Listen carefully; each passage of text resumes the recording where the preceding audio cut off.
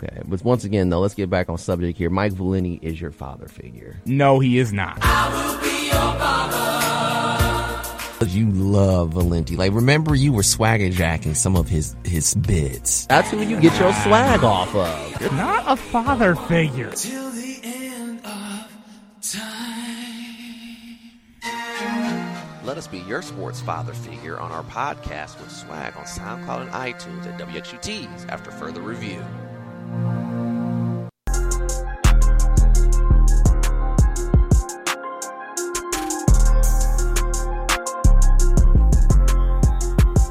And welcome back to 88.3 WXUT's After Further Review. Now we're talking a little bit of college football, fellas. What did you guys think of week 0 and week 1?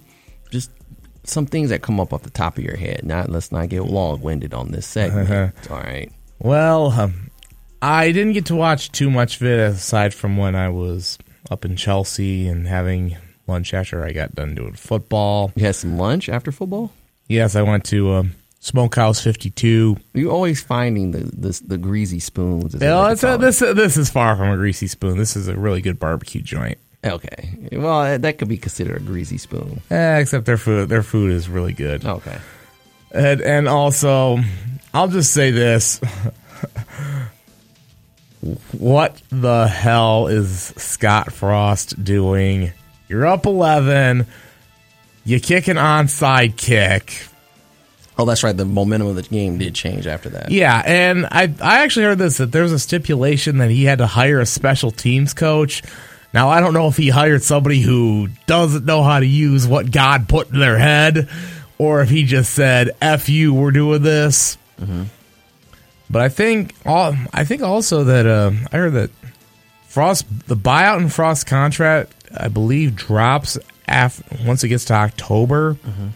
So, David, is it quite possible that Scott Frost does not last the season? I mean, I'm surprised that he's lasted this long, considering that kind of the guy that he replaced had a worse record than him and kind of got canned. But, yeah, I watched that game, and even the commentators, they were like, what are you doing? Like, why are you trying a free kick? At first I thought, trying to figure this out for later in the season. But it's the middle of the game. You have the momentum. Northwestern was still trying to find their way into the game rhythm. You have a quarterback that, let's just be honest, in Martinez, probably won't be the starter by the end of September. Yeah, it's not looking good. And then all the offseason stuff that we didn't get a chance to talk to about working your offensive linemen, and their offensive linemen are puking, which we've had professional athletes and professional offensive linemen and collegiate offensive linemen say that that's never been, like, they've never seen that. And, combined hundreds of years of playing playing that position. Yeah, it's bad in Lincoln. And the worst part is that there were some people that saw Nebraska as deserving of a top 25 vote. And I was receiving votes at the start of the preseason. Like, that team is not good. Well, I even heard people say that this is the year Scott Frost gets it right, because I know they only won 3 games last year, but every one of their losses was by one possession or less. And it's like, how can you manage to get kicked to the junk that many times? Times you're thinking, okay, maybe they'll turn it around. Well, ha ha ha. Same song, different verse. Yeah, Nebraska's going to struggle this year, and I would not be surprised if they just finally say, look, we can't keep trying to say that, he's going to turn things around when he's just not. So, sorry, Scott Frost. It's not going to be a good year for you in Lincoln. And also, David, you'd probably agree with me on this, that if you were doing a winners and losers for week 0, that he would be a loser. Well, yeah. Yeah, he would be a loser. Nebraska would be a loser. Whoever decided to do that onside kick is a loser. Playing the game in Ireland is just a complete loser, even though... Especially when the Wi-Fi cut out and then they decide, we're just going to offer free beer to everyone. Because apparently they don't take, cash there. You can only pay with credit card, and since the Wi-Fi was out, nobody could do that. So they said, okay, everybody gets free beer, and the lines were a mile long. Well, I mean... I mean, probably wouldn't take cash just unless, transfer it over. But yeah, it was just weird doing a week zero, just playing a game in Ireland that kind of only one team, it was more for the Northwestern side than kind of something that both teams have that agreed to. But it's different. That's what you get in week 0. And how about another team that's a 0, and that's Hawaii? I mean, David, have you heard about how there's been an exodus of players there, and of course they got destroyed 63-10 by Vanderbilt. Vanderbilt, not Alabama, not Georgia, Vanderbilt. Well, I mean, you're recruited to an SEC school. Granted, we know Vanderbilt is the doormat of the division, but those are still 3, 4, 5-star recruits, and also have the academic intellect to be able to obviously get into Vanderbilt. But yeah, I think Hawaii is another team that a lot of people, when those exodus started with the coach's son, which is never a good sign, the transfer, and then some of the other things.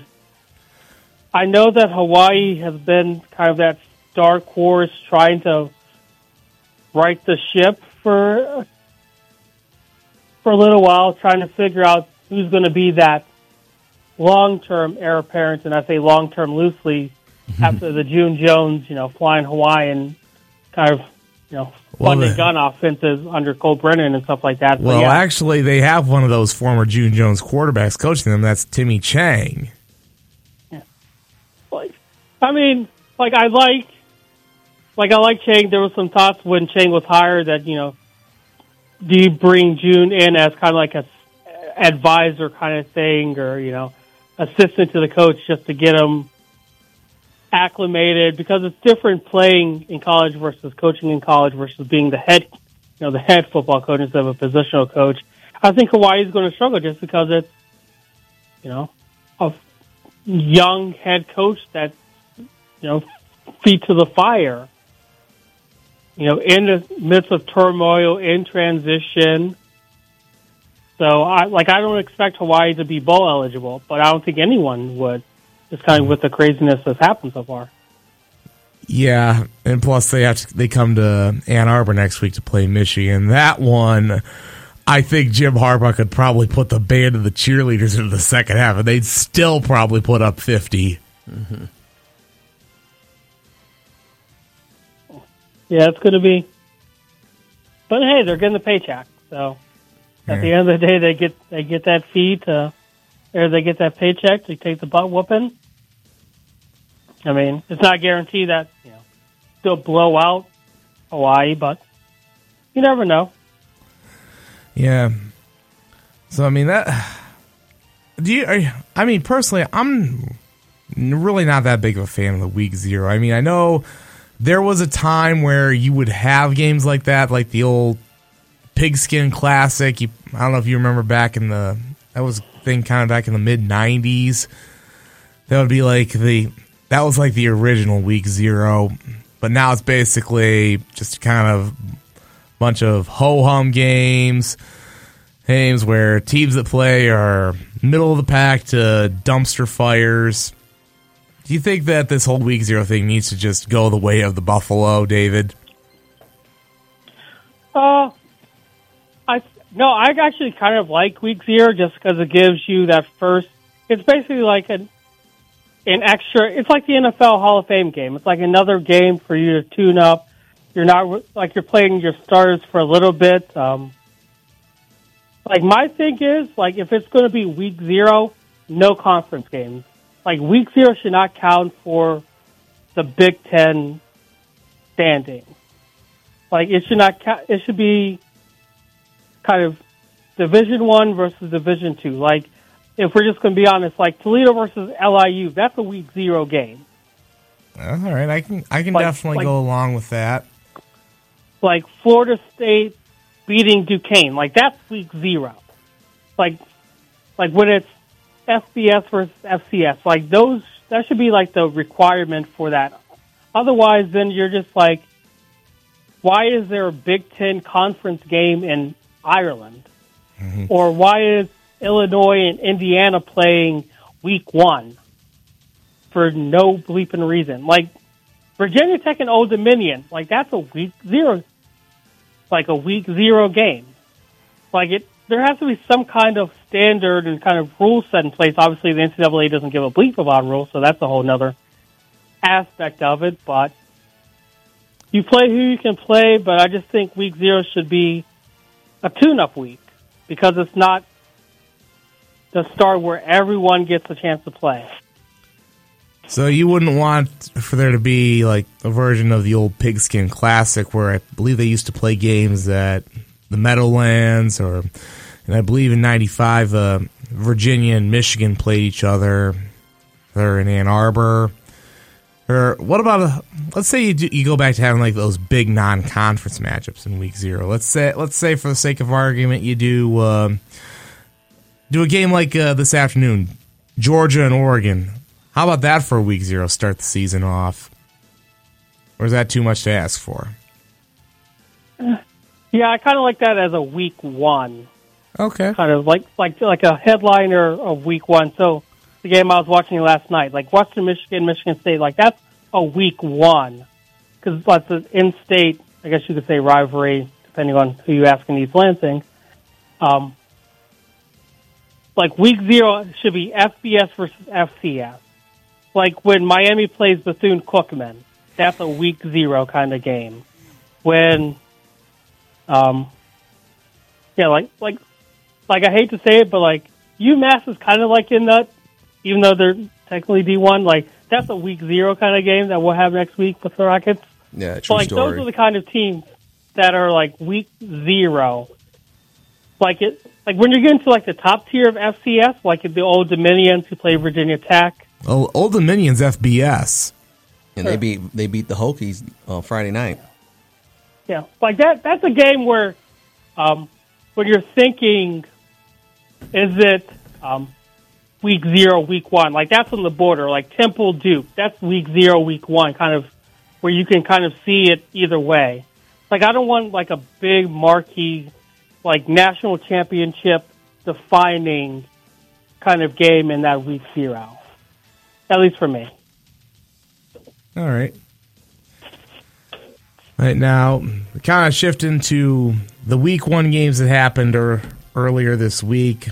Let's go to Thursday night. Obviously, you mentioned something about the backyard brawl between Pitt and West Virginia. Pitt comes away a winner at Acrisure Stadium. It's still Heinz Field to me, damn it. So, and you said something about a play where nobody knows what a catch was. Go ahead and tell the listeners. Yeah, so Pitt, West Virginia, top 5 college football rivalry. I don't care what anyone says. But it hasn't been played in like 11 years, though. Yeah. I mean, that's a whole... I mean, we can get into why, like, scheduling and the conference realignment, and, you know, that's the damage of West Virginia moving to the Big 12. True. And, you know, it's taking forever for Pitt and Penn State to play for the first time in God knows how long. But, yeah, like, it's... Conferences screw that up, and they just want to let them play. But, yeah. So, Pitt, West Virginia, and 10 crowds into it. Everyone's yelling. And so, 30... Well, there were 2 calls that Neil Brown were upset with. First, the targeting that happened. I can kind of see it, but more importantly, under 3 minutes, have to drive 75 yards into the game to tie it, take it into overtime, or gets a 2-point possession to win the game. You know, the 4th and 16, JT Daniels drops back, throws it over the middle to Reese Smith down at the 1-yard line. Everyone is ramping up, hysteria in the stadium, challenge. Is it a catch? Is it not a catch? The call was announced as a catch, but then the call was overturned. Like, I'm biased, obviously, for Pitt, even though I got accepted into WVU and everything. I kind of understand both positions. Like, I understand Neil Brown being ticked off and wanting to literally chasing the officials after the game because he was so irate and incensed. But I can also see if you slow the videoing down and, like, at the right point, you can see when the ball hits the ground.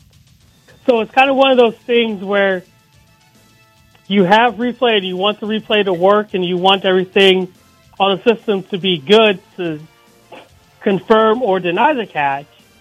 But you can also understand when it's that close and that much of a tight situation where this literally was for the game, you can see the passion and intensity from Coach Brown. And afterwards, Neil Brown was basically, don't ask me what targeting is, don't ask what a catch is, because he doesn't know. To be fair, no one knows what a catch is in college football, in professional football. Like, we don't. The rules change so frequently, and it's been going like this since Des Bryant. So, but how about since Calvin Johnson? Yeah, since Calvin Johnson. Like, it's gotten to a point where you understand the frustration because it seems like every year there's one of these plays where it's like, that's not a catch. That's not targeting. Like, you're looking at it, that's not a fumble. Was he down? Was he not down? Especially, and now with this year with the Kenny Pickett rule, like, that wasn't, once you understand, once he starts sliding, it, plays dead. But, like, again, I was watching the game last night, the hit in the Western Michigan State game. Like, that was like shoulder. Like, that was shoulder pads, and it was like, boom, 15 yards. Which one are you referring to specifically? Because there was two of them. One in the second half. Oh, the one where Peyton Thorne started to slide and got hit shoulder to shoulder. And I was watching with a buddy of mine, and he was screaming, "That's targeting!" I said, "That's not targeting. It is unnecessary. It's a late hit, though." No, because he did start to slide. Look, a lot of it is judgment based. Hey, and I say that as an official too. You got to really determine, did the defender at least make an effort to try and avoid or minimize the hit? But sometimes it's tough to do, and and when it's a matter of player safety, sometimes you just got to call it. Yeah. So like I understand, so basically the Kenny Pickett rule is going to decide a lot of games because there's going to be a lot of 15-yard penalties added on for sure. But yeah, officiating this year in college football is going to definitely be one to watch with the targeting, the catch, not a catch, and just seeing how these officials and how the rules experts explain it is going to tell a lot as to what the officiating crews have been told as to leniency versus strict versus how you call the game. Yeah. I could say there's probably going to be a lot of stuff that will be showing up on film that was either missed, and I'll say this as an official, this is what I've been told. Sometimes it's better to not throw a flag for something that was there than to throw a flag for something that was not. Yeah, well, that's how it goes. Everything will get cleared up. Teams will get better. Referees will get better. But we got to wrap this up because we got to get into basketball. And I think Kicking It with Nate comes on at 2. Yeah. But how about we just jump right into the news that came out Friday. College football playoff is supposed to expand. 12 teams. The latest it could happen is 2026. Earliest 2024. I guess it really depends on TV deals and stuff. Look, I've made my points clear on this show before. I was somebody who was against expansion, but then realized, if it's going to happen, make it 16. So I'm kind of just on the fence about it. I'm not going to get up in arms either way. Hey, but what I'm not a fan of is letting top 4 teams get buys because I feel like you're just trying to be like the NFL too much. David? I don't think there's nothing wrong with that. If you got 12 teams in it, the top 4 teams get the bye. You got to play at their place. So I don't really see a problem with that. I'd say just do 16. Okay. Keep it simple. David? My thing, like, I hate that they went straight to 12. My thinking is it's more logical to go to 8 and then to 12 instead of 12 and having to do the 4 teams. Yeah, again, like, I don't like that because it's set up like the FCS, kind of the Division 2 or Division 1 AA, whatever you want to call it. The FCS championship where the top 4 get buys and then it's home field. I understand it's all about money, but the logical leap for me is go from 4 to 8 instead of 4 to 12. Because now it's going to be, well, if you're the 13th team, how does that work? And then, again, this doesn't happen until at least 2024. But that's still, you got to figure out, are these going to be non-bowl games? Are they going to be bowl games? Where, like, how do you classify this? Do they not get bowl bids? And so that's going to change a lot of the bowl bids and automatic conference alignments that they have, or conference allotments for bowls. So it's going to be crazy just to think of 12, but who cares nobody cares about the bowls. Let's just be quiet. We've talked about this on this show several times, David. Nobody cares about the bowls. I mean, it's all the Rockets have since we're not going to Detroit. I mean, that's all we got is bowls. Yeah, but David, it's almost to the point now. If you don't make your championship game, why should you get rewarded with a bowl game? It's just an extra football game, and then to say that you're a champion. It's just almost like these AAU tournaments where you're getting pointless awards. You're getting in the bronze bracket. You can go winless during the weekend, and then they put you in a bracket so you can win a plaque. When really your goal is to try to win your pool, get into tournament play, and go to the either the platinum or the silver bracket. But you know what I'm saying? It's gotten to the point where people are starting to realize, and probably a lot of these bowl games aren't getting a lot of attendance. It's to fill, black on air, but people are probably not watching. I mean, it gets to a point where, okay, maybe you make your conference championship, winner goes to the playoff, the loser maybe gets a bowl bid. That should be how it should be. Not, well, we can't get to Detroit because once again we fumbled around and made mistakes against our rival NIU, and then we dropped another game when it was crucial because then NIU ended up losing, and then, okay, now we're in a bowl game. No. I think those days are over. And plus the opt-outs as well. But I've had people tell me that even if you expand the playoff, you're still going to see opt-outs. Oh, I don't know about if it's the playoff. I don't think so. Well, I personally don't agree with that sentiment, but they'll say, well, because it's become so individualized, the players will be like, you know what? Who cares about this dumb little playoff? I'm going to go opt out and get ready for the NFL, where I'm going to make money. Well, I mean, yeah, because it's 2 extra games that you're putting on the body that, even with or without the NIL, like that's 2 extra games that you have to play that kind of matter, but you just kind of think about your draft stock. But yeah, I think, well, the bowls is mostly for recruiting, to get bring recruits out to show them that aspect, say that we're a successful program. But yeah, 2 extra games, players are opting out now. Players are opting out, thinking back to a couple of years ago, 3 or 4 weeks into the college football season. They have to play into deep into January. They're going to say, bleep that. I'll just rest up for the combine. Yeah, okay. All right. Well, we'll end on that, guys, because we got to get into some NBA before we get on out of here. Listen to 88.3 WHT's After Further Review. Make sure if you check out this segment, go to SoundCloud or on iTunes. We'll load it up for you. We're always on 11:30 to 1:30. Over a little bit because we started a little bit late, but we'll get out of this segment real quick and talk a little NBA basketball. Good trade on, I believe, Thursday. 88.3 WHT's After Further Review. We'll be back after this.